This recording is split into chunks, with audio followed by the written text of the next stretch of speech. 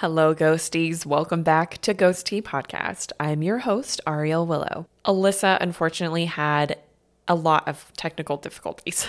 So we decided to have me do a solo episode on death witchcraft. So that's what we're going to be talking about today. But we will be back to our co-hosting chaos once August rolls around. Before we get into things, I just want to remind you that everyone has different views on things, and that's okay. I just want to share what I found in my personal path with others. And if you're interested in booking a session or a reading with Alyssa or I, check out the links in the description below. All right, so getting into the topic of death witchcraft and what it is. So, death witchcraft is a form of witchcraft that centers around the idea of death. So, death is commonly associated in people's minds with the ending of life. But death comes in so many different forms, not just the physical way that it manifests with a physical death of the human body. Because of that, a lot of death witches are people who work with the energy of death and transformation, which can be in a physical sense of them utilizing mediumship abilities if they have them to help spirits cross peacefully. I don't believe in spirits being stuck, so I don't believe that they would really need our help necessarily to cross, but a lot of loved ones feel better knowing that the pathway between the loved one and the other side is clear and free of obstacles and things like that. So a lot of death witches will do workings or ceremony for spirits who are crossing over to just give them a really clear pathway forward to cross so that they don't have any confusion. But not all death witches are mediums. I personally am a medium, so a lot of my death witchcraft involves working with spirits one-on-one and utilizing my mediumship abilities. But for witches who are not mediums, they might feel more comfortable going to cemeteries or graveyards and making sure that they're upkept so that they're not falling into disrepair, looking after the gravestones, getting to know the energies of that space, working with the energy of death outside of physical human death. And this could really look as simple as someone just utilizing transformational energies within their witchcraft. So someone who is focused on helping people to go through transformations in their lives and things like that, which really is what death witchcraft is as a whole. If you're looking at it, including the mediums, including the people who aren't mediums, including all of the people who work within the umbrella of death witchcraft, what you're going to notice is that there's a common theme of transformational magic.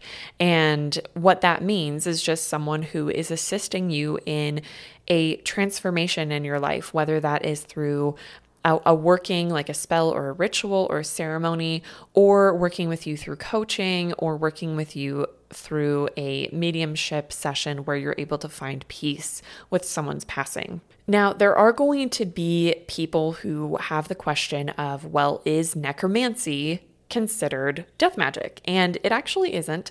The reason being is that necromancy specifically is just the act of communicating with the dead. So although death witchcraft can include necromancy, it's not necessarily the same thing. Like you can't interchangeably use necromancy and death magic or death witchery as the same thing because they are different. Because some people won't communicate with spirits directly within death witchery, but they will practice, helping people through transitions.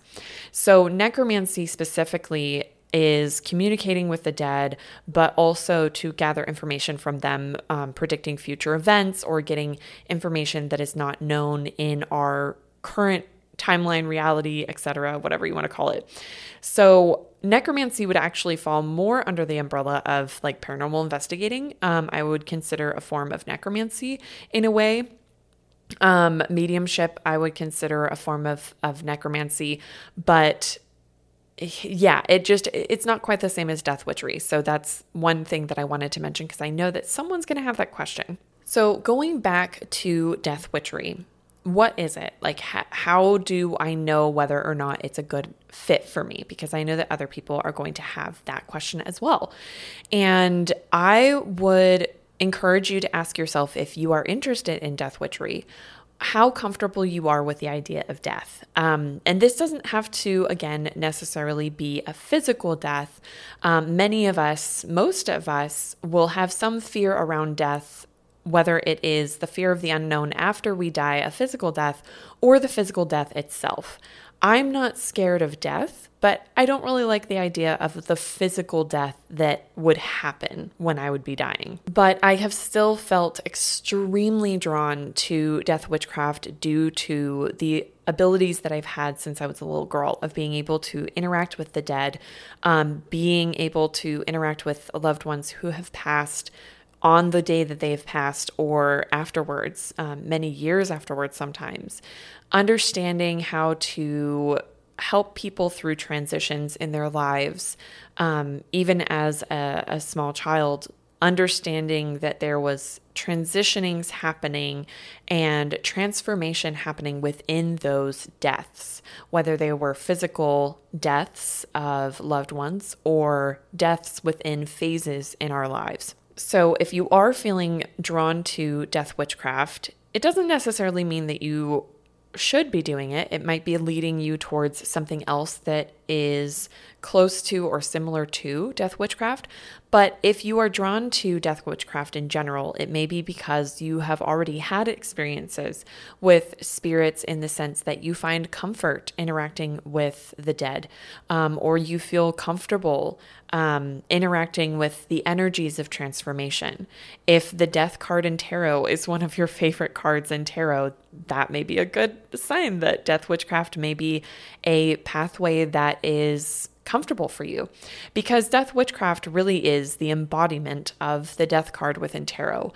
The death card within tarot is often associated with physical death. People think, oh my gosh, like a loved one is going to die. And I think we're starting to slowly disassemble and break down the association with physical death to the death card within tarot. But the death card within tarot isn't the last card in the major arcana. It has a couple cards afterwards, before the major arcana officially quote unquote ends. So because of that, it doesn't represent an actual ending. It represents a transformation that is inevitable, needed, and required in order for us to continue forward. So it does less represent a physical death and more represents transformation and evolution. Right? So because of that, that is the card that I would associate with death witchcraft as a whole, because that really is what it is. It's just magic, intention, and practitioners who are utilizing their abilities and expertise to help others go through their transformations and evolutions in their life. A lot of death witches work with death deities or psychopomps to assist them in their work. And I personally, like I mentioned, have worked with Azrael, but I also work with the goddess Hela from Norse mythology. She is one that assists me very closely in my death witchcraft as well as Azrael, and has really taken the reins in helping me along this path. But there are so many other deities that are associated with death and working with those energies that help you to find transformation within your life. And some of those include Anubis, Hel, Thanatos, Freya, Azrael, Sekhmet, Hades, Persephone, Dun, the Morrigan. There are so many different deities that you can look into who can assist you in this kind of work. And really the benefit of working with a death deity alongside your practice, or within your practice of death witchcraft, is because they already know how to navigate those energies. So not only will they be able to help you process the work that you're doing, because it is heavy work in the sense of energy wise, It tends to be something that comes with a lot of emotion, whether good or heavy. And because of that, they can help you to transmute and utilize those energies, but also kind of break them up and process them.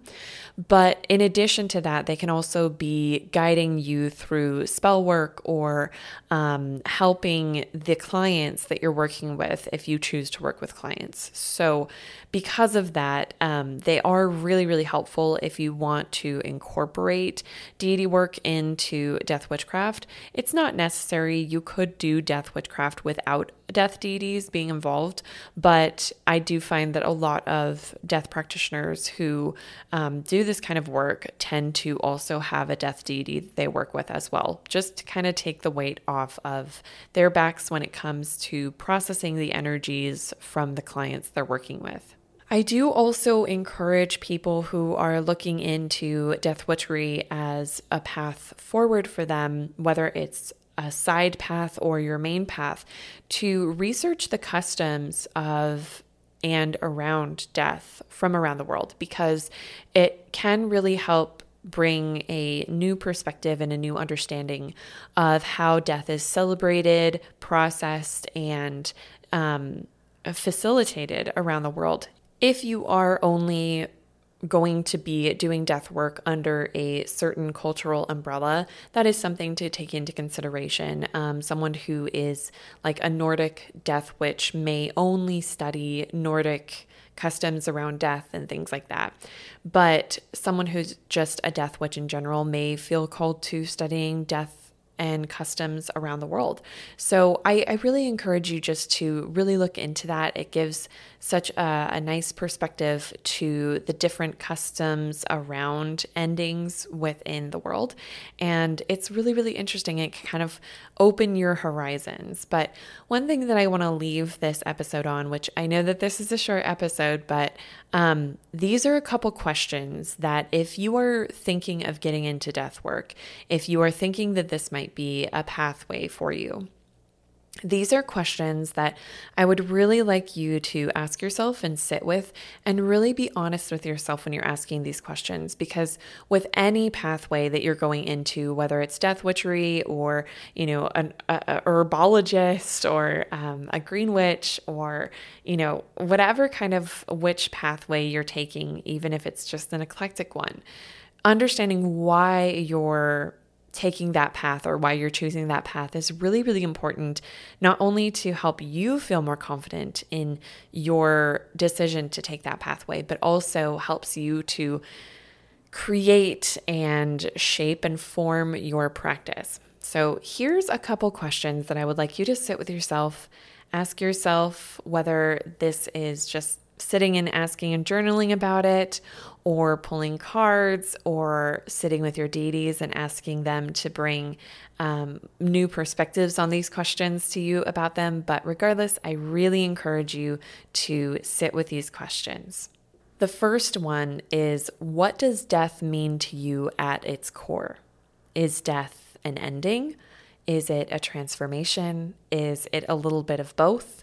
What does death mean to you? What is definition of death in your mind?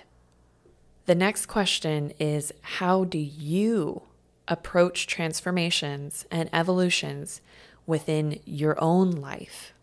Do you resist them or embrace them? This is an important question to ask, because if you have not found methods that work for helping you through transformations and evolutions within your own life, it may be difficult to assist others who are going through them. So understanding how you approach them is a really good start, and also finding ways that you can better embrace transformations and evolutions within your life.